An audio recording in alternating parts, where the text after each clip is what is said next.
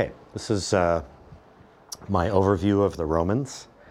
For a moment, I want you just to keep your eyes up on screen because I'm going to begin with a movie trailer.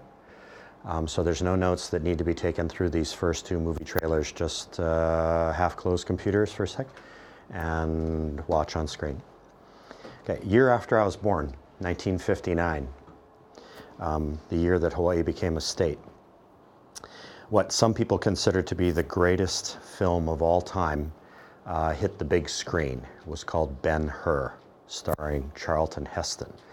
It's a story of a young man named Judah Ben-Hur, a Jew, who is betrayed by a Roman prince who's a friend of his and sold into slavery, and who then works his way out of slavery and rises to become a Roman prince. He's a Roman prince who does everything that Roman princes would do within the empire, but then in an extremely dramatic moment towards the end of the film, he meets Christ and goes through a remarkable conversion process where he becomes, or where he leaves behind not only his Romanness, his Roman Empire-ness, but also his Jewishness as he becomes a Christian. So here's the trailer for that film. Ben-Hur was a massive film. It hit the theaters like a bomb. It was one of the first truly great epics, and again, people still swear by it. It's the greatest film they've ever seen. The 9-minute chariot race sequence, a lot of people consider to be the greatest, most exciting 9 minutes in cinematic history. And of course, the story is a riveting story, but it's an epic story, told in the sort of, old Greek Homeric epic style. It's a very long film. It's a big film. It's the film really that shaped my cinema experience because it's one of the first films that I saw on the big screen when I was a young kid, and it had just such a massive quality to it. I'm sure it had an impact on me in terms of my interest in history. Well, shift forward to just 2 years ago, not this past August, but the August before that, and HBO introduced its great epic series called Rome, and here's the trailer to that.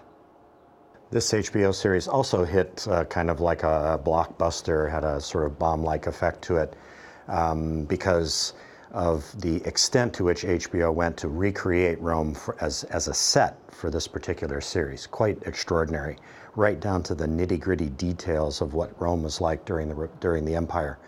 And of course, for me, I had to watch every single second of it. I can't show any of it to you because there's too much sex and violence in it, but there you go. Anyway, so kind of bookends for me, for my life, the beginning of my life and the current place in my life, hopefully maybe only halfway through. And Rome is still of great fascination to me. So the way that we start this whole process is by wondering through a question, what is it about Rome that seems to fascinate people so much? Why is it that Gladiator, the film, the Ridley Scott film, is still one of the highest grossing films of all time? What is it about Roman culture and the empire and the stories of the empire that seems to draw people in, especially in our Western culture? I'm not sure that Eastern cultures care that much, but in our Western culture, it seems to have particular emphasis. So we ask that at the beginning of this process as a way of kind of guiding us through. Okay, so take a look up on screen here. We start with this iconic image, and we wonder why this image. Why is it that when I say Rome, you immediately think Colosseum? It's a rhetorical question because the answer is really embedded in the question itself.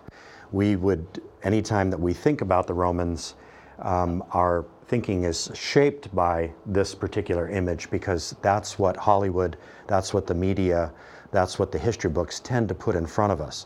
Do we want to spend our time going through the nitty-gritty details of the Republic and the development of all the laws and politics? No. We tend to focus on the gladiatorial combat and on what happened in the Colosseum, and this is the image that we usually get stuck with. But in the same way that I asked those questions prior to my lecture on the Greeks, and showed you the film trailer to 300, I wonder if our thinking about the Romans is skewed by the fact that this is our iconic image. Okay, that's what we want to take away from this. Okay, so first we're going to start with a map, so watch up on screen. He's so proud. He's so proud, yeah.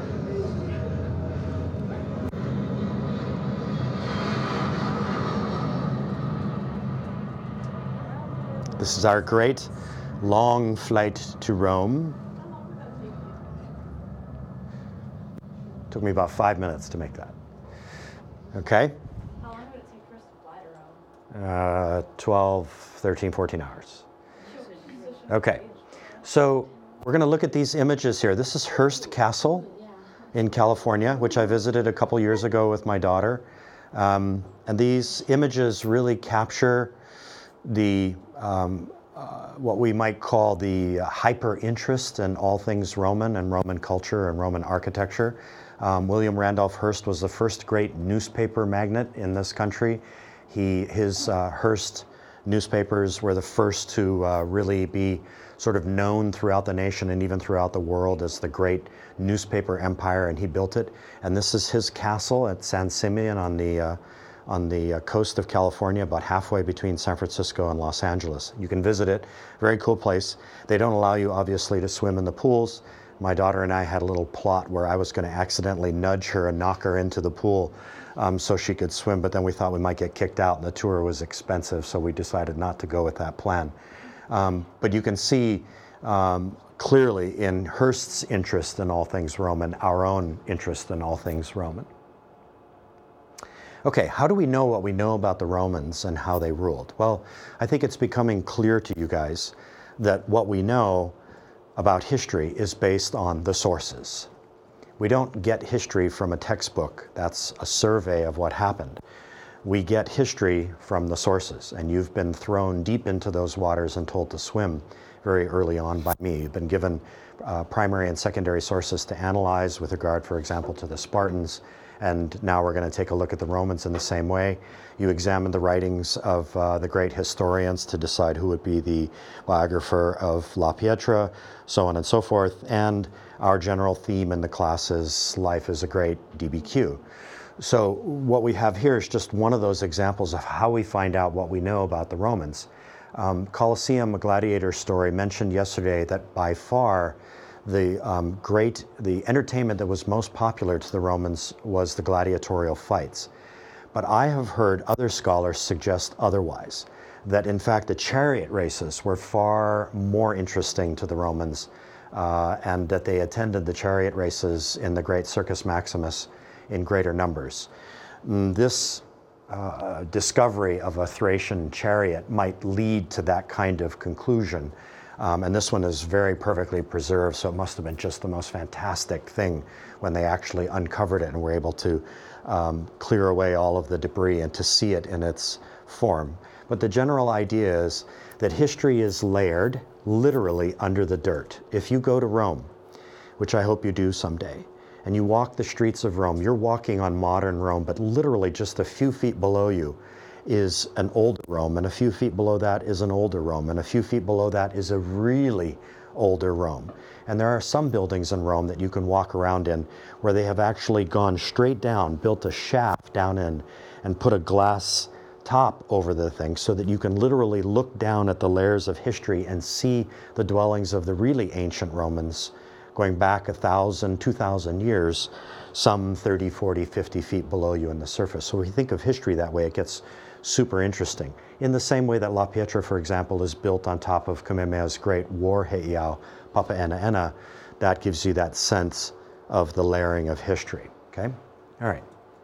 So we jump right back into Freeplemet, and which is our thematic breakout of this course and the toolbox that we're going to use. And we look at Roman family dynamics. So very similar to the Greeks in that it was nuclear, mother, father, and children. It was patriarchal. In other words, it was governed by the oldest male member. Very similar to the Greeks in that women had no authority, but women did play a much greater role in culture and even went so far as to have businesses and to gain control of their own families when a male member died. so on and so forth. The majority of Romans worked in agriculture, which shaped their view of life, their total vision of life, as Macaulay said the other day. They were very respectful of the elderly. I wonder if we still are today. And their middle class and wealthy families held slaves. So they were a culture that did use slave labor as the basis of their unit of production, especially later in the empire. And remember, you don't need to record all of these bullets because they're available to you now that you have the download of the whole PowerPoint. Okay?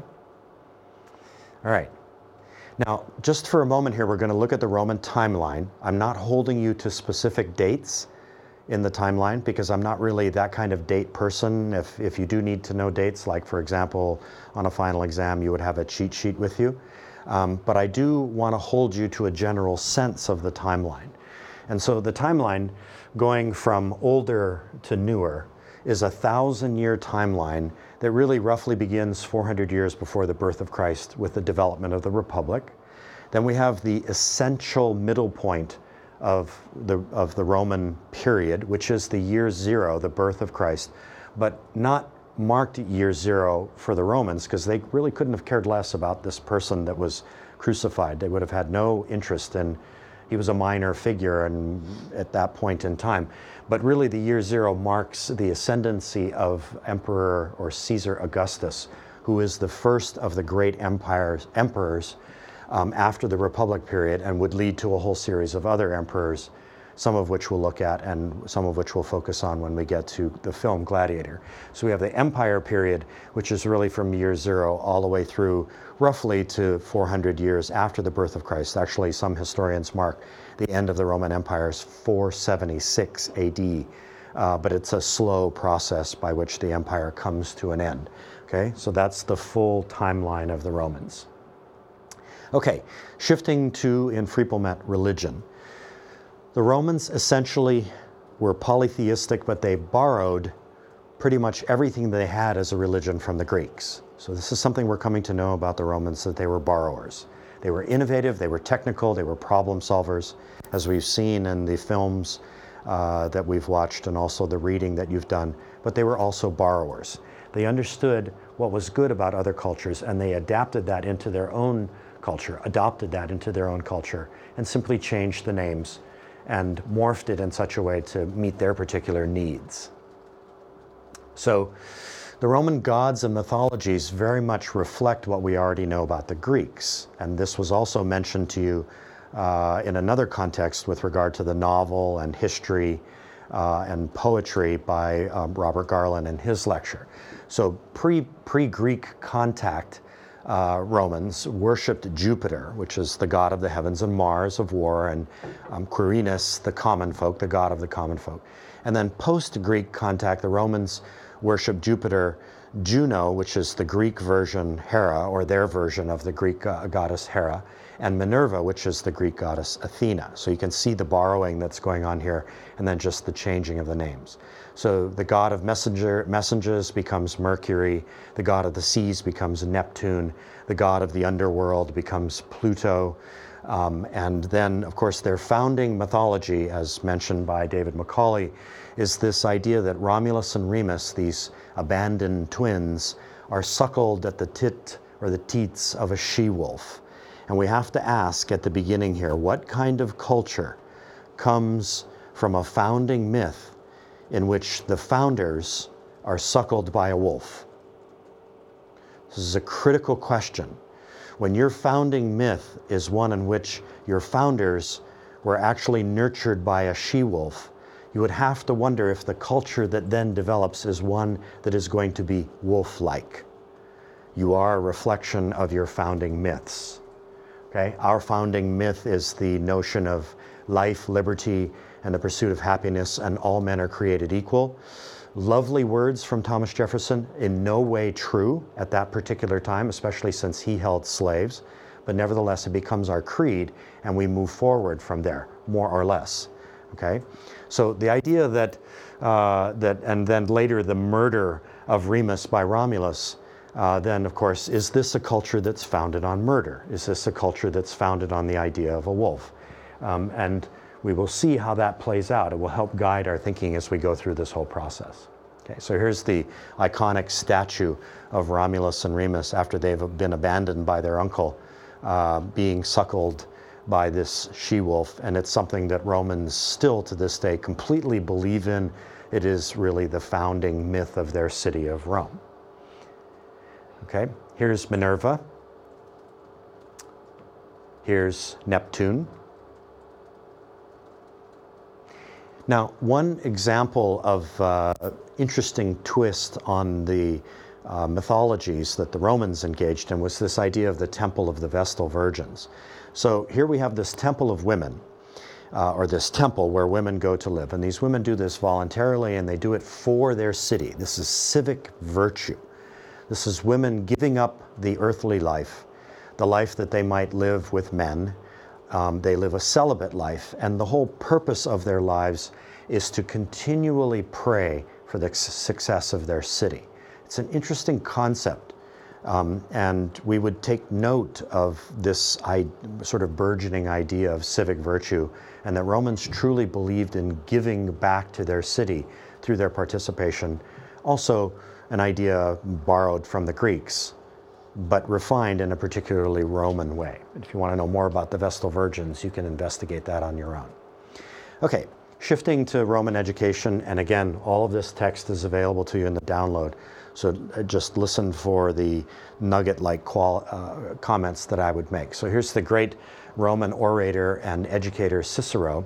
So like the Greeks, the Romans didn't have any public schools. Parents were educators. This was a homeschool culture. And then from age 6 to 11, boys and some girls attended private schools. So we start to see the glimmerings of the kind of educational culture that we have today. We already know that some slaves are educated. That came from Macaulay's film. We know that some wealthy families continued the education of their kids because these kids needed to be prepared for political life, for a legal life, for a life of higher education so they could teach. So again, we see the glimmerings of this idea that we have in our own culture of education for children who have been able to move on, and that's you here at this culture. And again, these studies, Latin and Greek and math and music, astronomy, rhetoric, and law, politics, philosophy, and history, is reflected in your own curriculum here. So we see a lot of cultural comparisons in education. Okay, economics. The Romans had a very complex economic system, but in some ways it was very similar to the Greeks in the sense that they were a Mediterranean culture. This is a peninsula that sticks out into the Mediterranean, and it's a culture, an economic culture that's based on trade. But it's perhaps more refined than Greek culture because although the Greeks invented coins, it's the Romans who really take the coin and turn it into the coin of the realm. In other words, the common Roman coin with the impression of whoever the emperor was that was in power at the time that the coin was impressed, that coin becomes accepted throughout the empire by mandate, so that there's a common economic system in which everybody feels secure with what the value of that coin is. And by the way, the Roman emperors figured out really quickly, this notion of inflation, how prices tend to rise over time for any particular good. The Romans emperors understood really early that there were ways that you could actually increase the economy through some little tricks. So here's a coin, for example. This coin weighs maybe 2 ounces. Well, if you boil that coin down and then recast it so that each coin is only an ounce, you have 2 coins, right? So you've now introduced 2 coins into the economy. So you've got more economy because people can spend those coins. Now, if you're a good merchant and you understand that there's now a lot more coin in the economy, what are you going to do? Raise your prices, ergo the term inflation. So it has a limited short-term value in increasing economy, just like we print money and put it into the economy, but it has a long-term downside because after a while prices tend to meet the amount of coin that's in the economy. And in the end, you're either the same place or you're losing because prices are going up. Anyway, Roman economics is really centered around their roads because that was how their commerce moved. And of course, that over time, communications and travel is intimately connected with economics. We know that we've gone through all series of stages in history of different kinds of travel, and that travel carried economics with it, even to the point, for example, in 1958, around the time that Ben-Hur showed up on the screen, President Eisenhower proposed an interstate highway system, and that was built throughout the United States. And of course, that facilitated all kinds of commerce. And now today, what is our great interstate highway system? The internet, upon which an unbelievable amount of commerce moves every single day. I can actually order a book and have it here in 3 days, and that whole ordering process I can do in about 30 seconds with one click on Amazon.com. What a great innovative thing that was for Amazon. Let's not make the customer go through the whole checkout process. Let's create an account, and all they have to do is one click, and they can order the book, which has cost me, I mean, I've spent a fortune on books simply because look, I can one click on that. One click, one click, one click.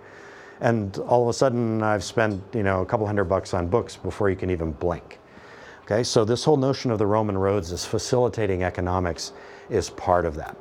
Okay, so some specifics about this.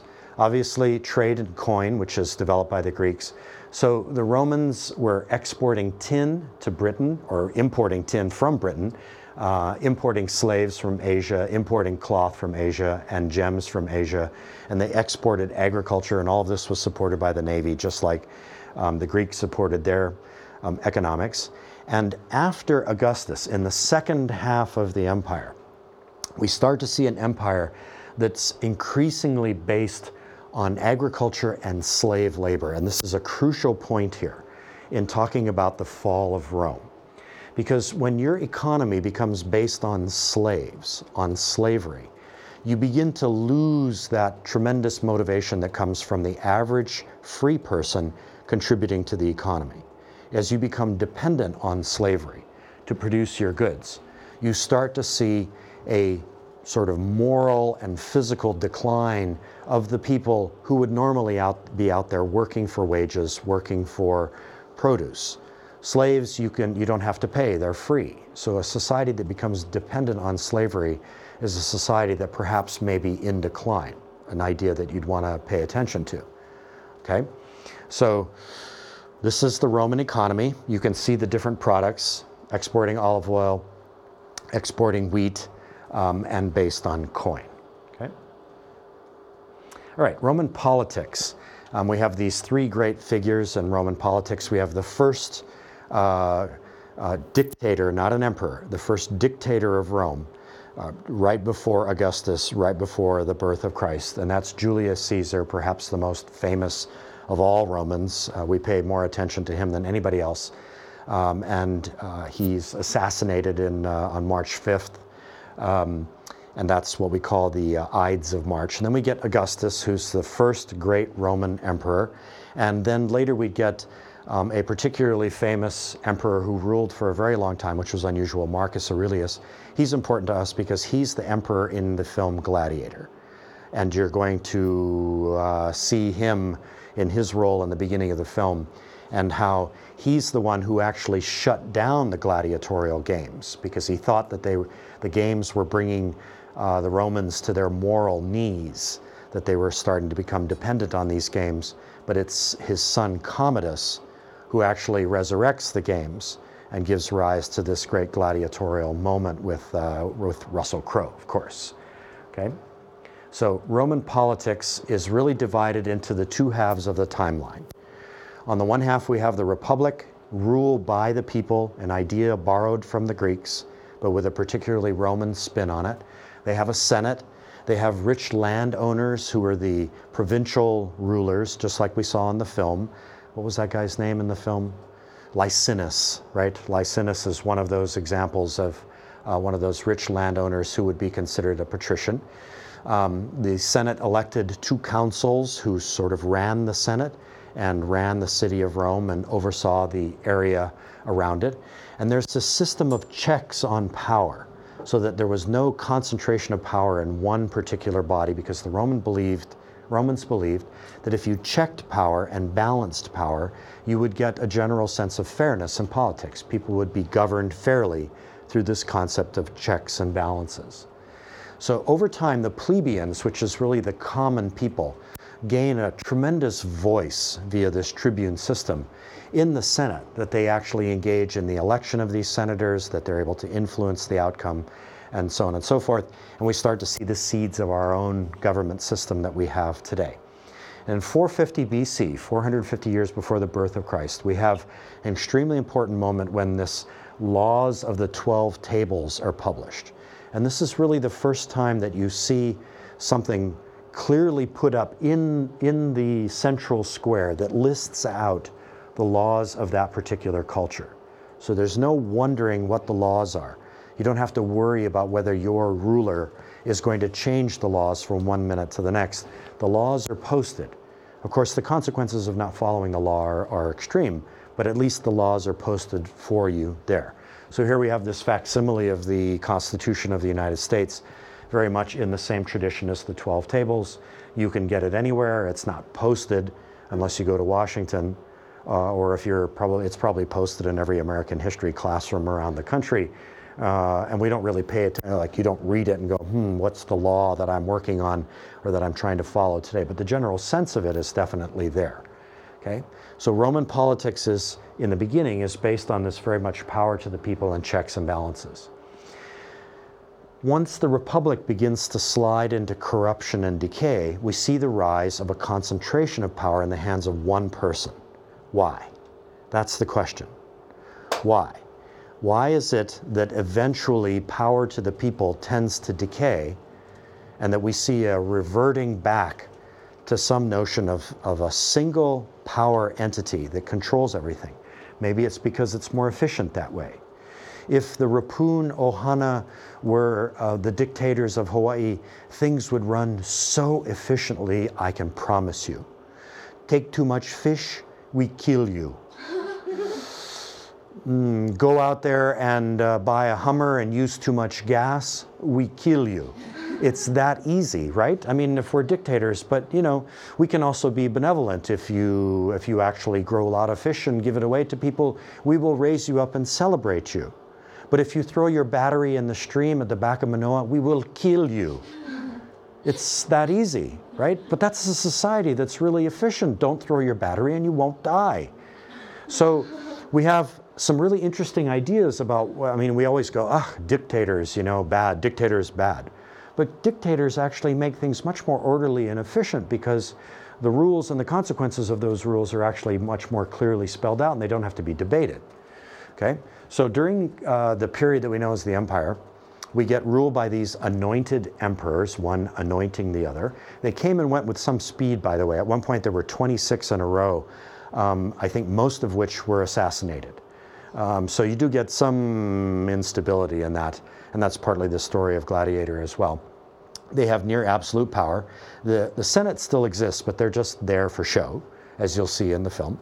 And we get some very good emperors like Marcus Aurelius and some extremely grotesque emperors like, for example, Commodus in the film Gladiator, or my favorite, Caligula, whose wife became pregnant, but he became worried that his wife was going to give birth to a god who might supersede him, so he cut his wife open and ate the baby. That kind of grotesque. Or Commodus, for example, who loved in the games in the arena, he loved to see dwarves fighting women to the death. That kind of grotesque. Or again, Caligula, for example, who, when he didn't like during the games what the crowd was doing in their thumbs up and thumbs down, stalked out, had the gates locked, and left the crowd in there for 17 days. Most of the crowd died in the heat and without water and food and all, that kind of grotesque. But sometimes great figures, like Claudius, who ended up administering the empire into this tremendously efficient and wonderful place to live. You never knew, from one emperor to another. That's what you get with a dictator. Sometimes they're good, sometimes they're bad. Sometimes they can be both good and bad. The Ripuns can raise you up or will kill you, one way or the other, okay? So emperors rarely died naturally, but in the end, the empire really stretched over a quarter of the known world at that point, and that's what we're going to see here. Take a look at this map. So when you see the line come in, this is the extent of the Roman Empire, and it's astonishing in how large it is. Extending all the way up to Scotland and all the way through South Africa, all the way out into Eurasia, and total control of this area, even out into the Atlantic, through their navy, through their roads, through their armies, and so on and so on. So at the height of the empire, wow, they really had control of a lot. You can see that on the timeline right behind you, right there. That's the sort of pinkish color here. That's the fullest extent of the Roman Empire. Very impressive, but it wouldn't last, which is partly the question that we're going to deal with later. Okay, shifting over to Roman art. So much of what we know about the Romans, we actually know through their art, and that's very much the same with the Greeks. But it's actually going to be the subject of this next DBQ that you look at. If you've paid attention to the documents, started to look at them, you're going to see that some of these documents look very familiar. So Roman art was very practical in the sense that it often depicted everyday life. Here you see these two gladiators, and what we might pull from this particular image is the same thing that we noticed in the film yesterday, which is that these two are not dressed the same. They don't have the same armor. It would be like watching 5 young women dressed as football players on a volleyball court playing against 5 young women dressed as volleyball players. It would be that disconcerting when you see something like this. It just does not seem fair. And if a volleyball player, in going up over the net to spike, ripped out her elbow and popped somebody like that and, you know, cut her open or something, everybody would go nuts, and that kid would be thrown into jail. She'd be cast away. But to the Romans, that idea of having people dressed differently was not a problem for them. That was all part of the game. You had to figure out whether your trident was going to be your particular weapon of choice, or the chain that you swung around, whatever. So we learn a lot from these images. We learn from this image all kinds of things about the relationship between women, that this woman here with the darker skin might be a slave, that she might be attending to these women. This might be some sort of religious ritual of some sort. I don't know. It's up to you really to decide how to interpret this, but you can also look at how other people have interpreted this in the past. But these are frescoes that are found at Pompeii and Herculaneum, and they tell us really a lot about Roman art. But again, the general idea would be that Roman art was practical. It's not art that was designed to uplift the emotion really in any way. It was really more a very practical way of recording what was going on, similar to the Greeks in that sense, and also to the Egyptians in that sense. Okay, shifting over to Roman law. We're really motoring along really quickly here. So Roman law and politics is fused. You can almost see them as one and the same, Roman law and politics, because what the politicians did was to create or propose and then debate and then create the law. That's what politicians do, amongst other things, but that's really their primary function. And that idea that we have today, that that's what our politicians do, is create the law, is found, its genesis is back in Roman culture. So we have the 12 tables. After the Republic and during the Empire, the law becomes a very fluid thing. The law becomes very fluid because it really depended on who was in power at the time. And that's one idea that we have a tremendous amount of trouble with, do we not? We don't like laws that are fluid. We want to know that the law that was put into place yesterday is the same law that's in place today. We don't like the rules being changed on us from moment to moment. And this is the idea that you get in the Republic, but the idea that slides down into decay during the empires, that the laws could change. Okay? So these legal codes that the Romans develop over time, very complex legal codes, would really become the basis of Western law, called, and here's the crucial term, common law. There is a notion in Western culture, whether you're in Germany or France or the United States, or even in westernized cultures like Japan, that there is such an idea as the common law. Let me give you a specific example of something that is now considered common law. My brothers were actually they're taro farmers up in the back of Waihole Valley on the windward side. And one day, they were out doing their thing in their taro patches, and they suddenly noticed that the stream that actually brings the water into their taro patches had dropped down to practically nothing. It was almost dry. And they were shocked. I mean, how does that happen? You know, the rains always keep coming down. How would that happen with the stream? So the good investigators that they were, they headed up the stream on a little hike to go see maybe if they could find what had happened. And they actually found what happened. It was a big, huge pump that had been put into the stream by the Board of Water Supply. What was that pump for? To take the water out of the stream, move it through the ko'olaus, through a ditch system, and bring it out to this side of the island for houses and sugarcane and pineapple. This was back in 1974. Now, to my brothers, that didn't seem fair because they felt that they had fair use to that water in the natural stream. So they filed suit. It took 10 years for that lawsuit to go through the courts. Eventually, the Supreme Court of Hawaii ruled on that case. It's called Rupun versus Board of Water Supply.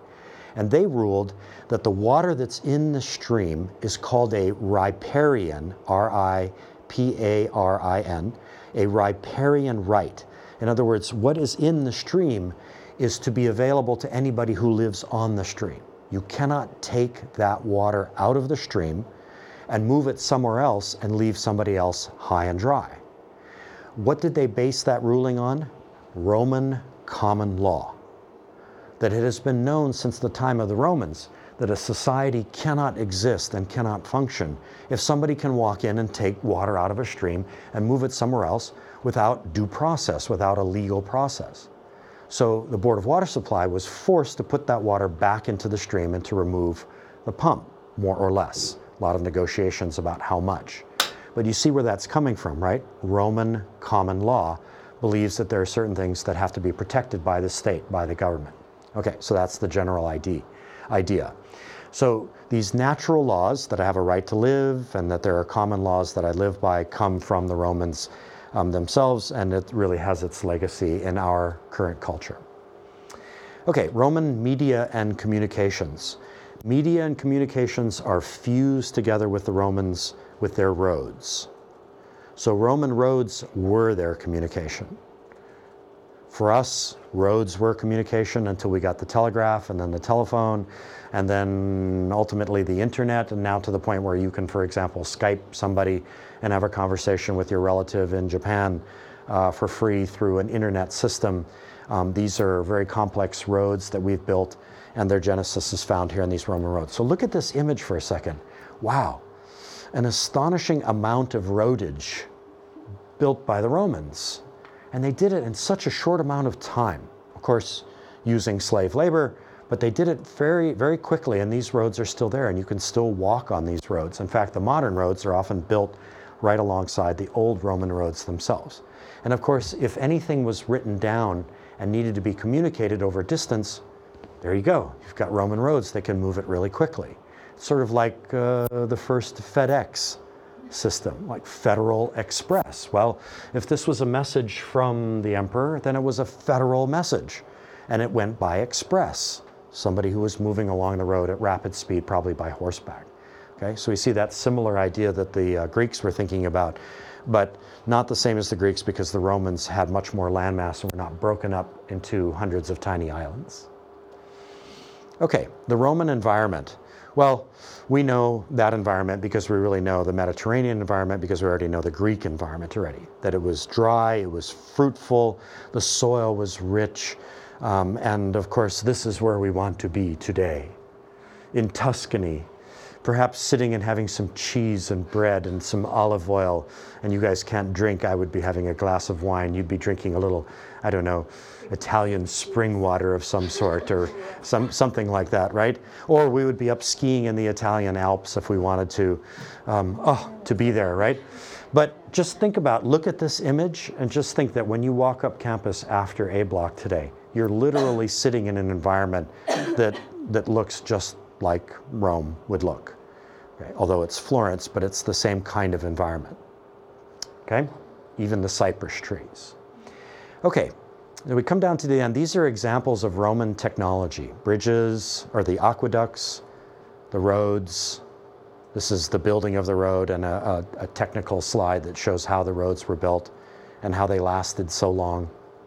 Roman bridges, quite extraordinary, just extraordinary feats of architecture building these bridges, but allowed them to move very rapidly, very fast, especially in terms of military. Here we have Roman technology as expressed in the kinds of shields that they had, and you guys all know about the Roman phalanx, where everybody would band together. You probably saw it if you saw 300. Everybody would band together and they would put their shields up above them and they could withstand barrages of arrows. And then as soon as the arrows were over, then they would lift up and they could charge forward and fight. These are all applications of technology in various ways. The helmetry, everything else. And of course, we get these various images of Roman technology, the Roman bath and the Roman courtyard. These are all applications of these technologies for what David Macaulay calls that total vision of life, okay? So the thing to take away from this, the nugget, is how the Romans used technology to achieve that total vision.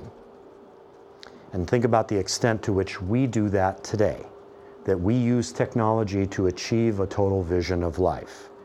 The invention of the iPod was an attempt to find a total vision of life because you didn't want to be separated from your music library.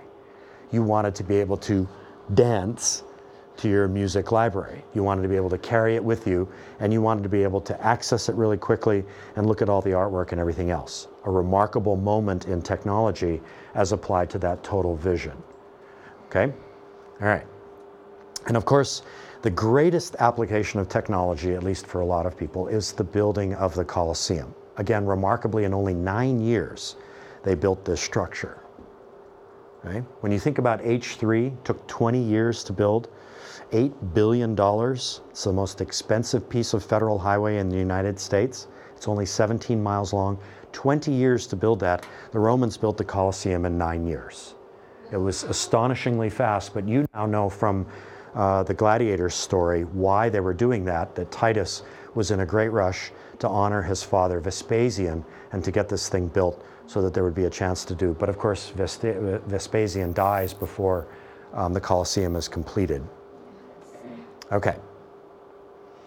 So we come to the end of this. Timing is good. And we come down to what is marked as the end of the empire. And one of the reasons that scholars assert is the cause of the end of the empire was, in fact, the arrival of Christ way back 400, 500 years before, and the emergence for the very first time of a monotheistic tradition, a single God, who, unlike the Jewish tradition, with a God who is involved in everybody's affairs all the time. If you read the Old Testament, there's a lot of death and destruction in the Old Testament. God's active. I mean, look at the story of Noah. Everybody dies but Noah and his wife and his kids. And the animals that got to go on board, everybody else dies. That's a pretty destructive God. Okay? He's pretty vengeful, he's pretty angry. But the God of Christ is a loving God, a removed God, a merciful God, a God who promises everlasting life. And that idea that comes to fruition in the time of Christ becomes very attractive to the Romans. And you can imagine as the empire began to slide into decay, that idea became more and more attractive to the Romans. That notion that, well, this life is pretty miserable right now, so there must be something better. I like this idea of a loving God that's providing me with salvation and an eternal life of some sort. So from a small cult to a major threat to the Roman Empire is Christianity, and then ultimately Christianity becomes the Roman Empire, becomes the religion of the Roman Empire. Remarkably, people don't really know that the Roman emperors begin to convert to Christianity, and you know what happens when an emperor converts? Everybody converts. So the culture itself begins to shift in the direction of Christianity, and therein lies this notion of the fall of Rome happening because of the rise of Christianity. So now the Christians wouldn't view that as the fall of Rome, they would view that as the rise of a new Rome, a Christian Rome. And in fact, the Christian church would simply replace all the old Roman institutions and use their roads and use their buildings, and would establish for itself its own Christian empire that we call the Catholic Church. This is the first official church to emerge out of Christianity. Okay? So the conversion of Constantine, the first emperor to convert to Christianity, really ensures its long-term future. Because you got to wonder, how is it that this, raggedy young man who's preaching some pretty bizarre stuff ends up becoming the generator of the largest religion on the face of the earth? How does that happen? I mean, I challenge you guys to start a religion. I don't think that you could. There was one guy who actually tried to, well, here's the story. Great Britain, in its census about 20 years ago, you know how a census works, right? There's a section where you have to list your religious affiliation, and there's always an other. You can choose not to, of course, but there's an other. In Great Britain, so many people marked other and wrote in Jedi Knight that they had to classify it as an official religion. Why can't it be an official religion? It's based on the Force. And what's not religious about that? Right? Right? So, Jedi Knightism, Yodaism, the Forceism, I don't know what you would call it, Star Warsism, I don't know what that religion would be called, right? Okay. So you have to think about how remarkable it is that Christianity managed to survive all the different strange and interesting cults that existed at the time and became Christianity. Okay, now, so don't need to record anything more. Just hold for a second, half closed, save, half closed, so that you can watch. We're going to end on these two trailers. Okay, in 1988, Mel Gibson came out with his film, The Passion of the Christ. This was a blockbuster film that arrived in the United States really at a moment during the presidency of the end of the presidency of Ronald Reagan and the shift to the presidency of George Herbert Walker Bush, Bush the Elder, Bush 41 they call him. And it came at a time when spirituality was very much on the rise in America, and evangelical Christianity was at a very powerful point, and that they had supported these two presidents and would later support George Bush the Younger, Bush 43. And this film somehow tapped into the American psyche in a way that I had not seen before. It's actually one of the highest grossing films of all time in the United States and even around the world.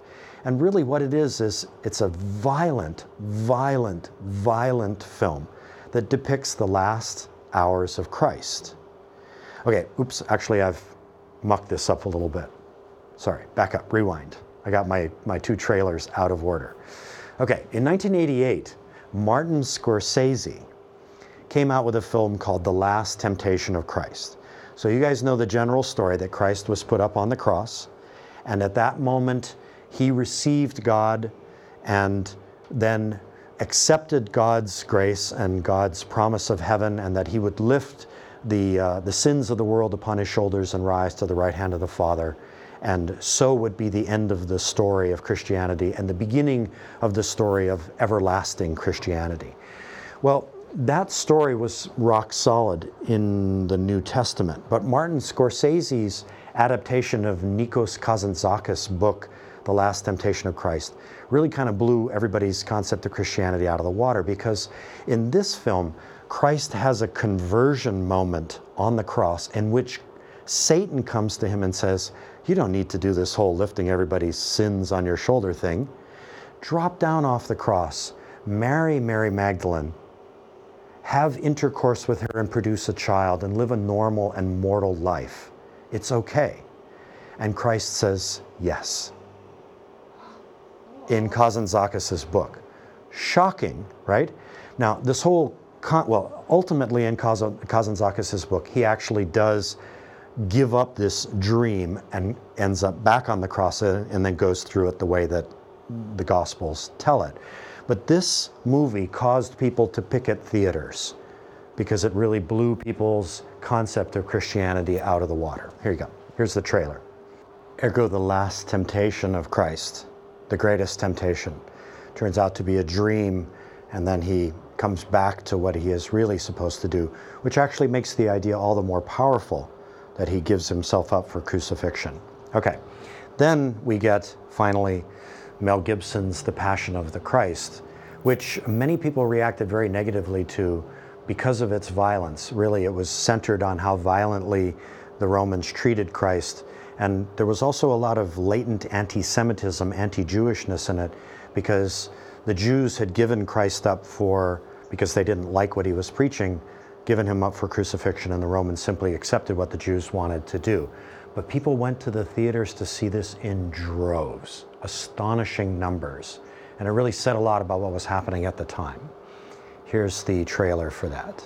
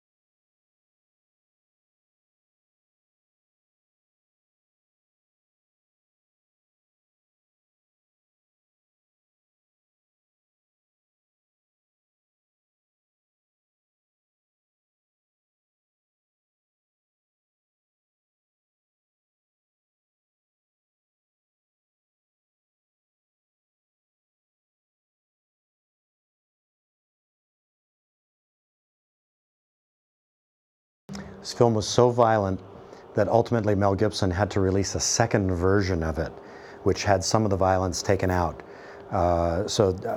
Just based on objections from people who had gone to see it and wanted to see something that was a little less traumatic. Okay, all right, so in the end, we have this question that we're looking at that will come next week in the form of the paper that you're going to write. And it looks at the fall of Rome, although we're going to pick only one aspect of it. And again, you don't have to record these because they're available to you in the download. So why did Rome fall? There's all these answers that people have put up here about why Rome fell. The intellectual answer, that they had a power to the people Republican form of government, and that those principles that they had embedded in the Republic, they morphed them and corrupted them to create an empire, and the morphing of those principles, the corruption of those principles, ultimately destroyed the Roman people or the empire itself. There's the moral answer. In other words, people got slothful, they got luxurious, they began to license themselves to corruption and luxury. And that might be the answer that best fits, for example, with the gladiator combat and that sort of a thing. There's the Christian answer. Christianity ultimately disarmed the Romans. It said, turn the other cheek, and the Romans couldn't be the Romans anymore. There's the political answer, that this whole concept of the Caesars, of Caesarism, caused people to lose public spirit, because who wants to participate when you're being ruled by a dictator? So that civic spirit disappeared. The social answer, that they became dependent on slavery and there was a war between the rich and the poor. The economic answer, that their trade became less than productive, that they, as an economic culture, became less than productive because they were dependent on slave labor. There's the physical answer, that they literally depleted their soil and they ran out of productive soil because they didn't know how to put nutrients back into the soil. They just extracted. And there's the genetic answer, that Romans mixed with other ethnicities and they lost their Romanness. Interesting concept, eh? As we Americans mix more and more. There's the pathological answer, the disease answer, that literally lead pipes, that was one of their great technical innovations, was poisoning their brains. You guys know that lead poisons your brains, and that they, as a culture, literally poisoned themselves.